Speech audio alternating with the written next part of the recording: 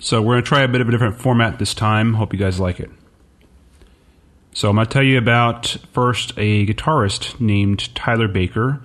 And in June of 2005, his brother passed away in an auto accident while he was on leave from military duty.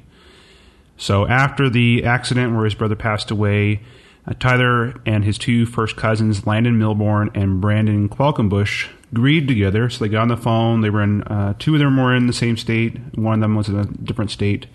And how they processed their emotions was by writing music together. They all grew up in the church, all doing music within the church, and they're all relatively local to Indiana, Tennessee area. And they formed a band called Goodbye June in honor of Baker's brother that passed away in June of 2005. So they moved to Nashville in 2009 with the hopes of making it big.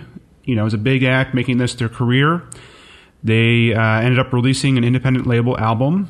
They played in and around Nashville quite a bit. They even went on a 6-week tour in Europe. But they still didn't have a major label or a major record album deal. So in 2014, they entered their song Daisy into a music competition called Unsigned Only Music Competition.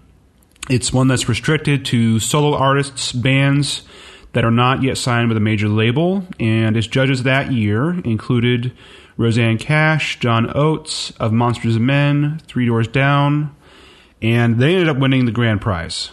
So the grand prize was $10,000 cash, some equipment, and they also got some mentoring opportunities from some top label executives. Following their win, they got signed to a major label, Interscope Records, and 3 years later, in 2017, they released their first full-length major label album called Magic Valley. And the standout track on that is the song Daisy, which they won the competition with.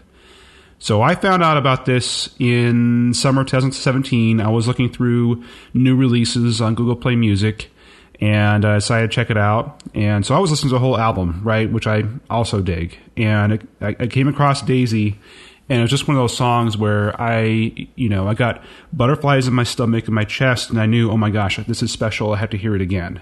It has an amazing guitar riff, and it's got something that's right up my alley, which has got falsetto in the chorus. So if you know me, you know I like the darkness quite a bit. So this song is similar to I Believe in a Thing Called Love. So I kept playing it on loop, and I eventually got my family hooked on the song. So much to the point that I actually made a censored version of the song for my kids. There's some lyrics in it that I don't necessarily want them repeating over and over, so I kind of just repeated some of the cleaner lyrics over again. And I even ended up sending a video in of my youngest to the band on Facebook and got a nice response from Tyler, the guitarist. So if you haven't heard of them yet, if you haven't listened to it yet, you owe it to yourself to check it out. It's an amazing song, and if you like them, the rest of their music's pretty good too. Thanks.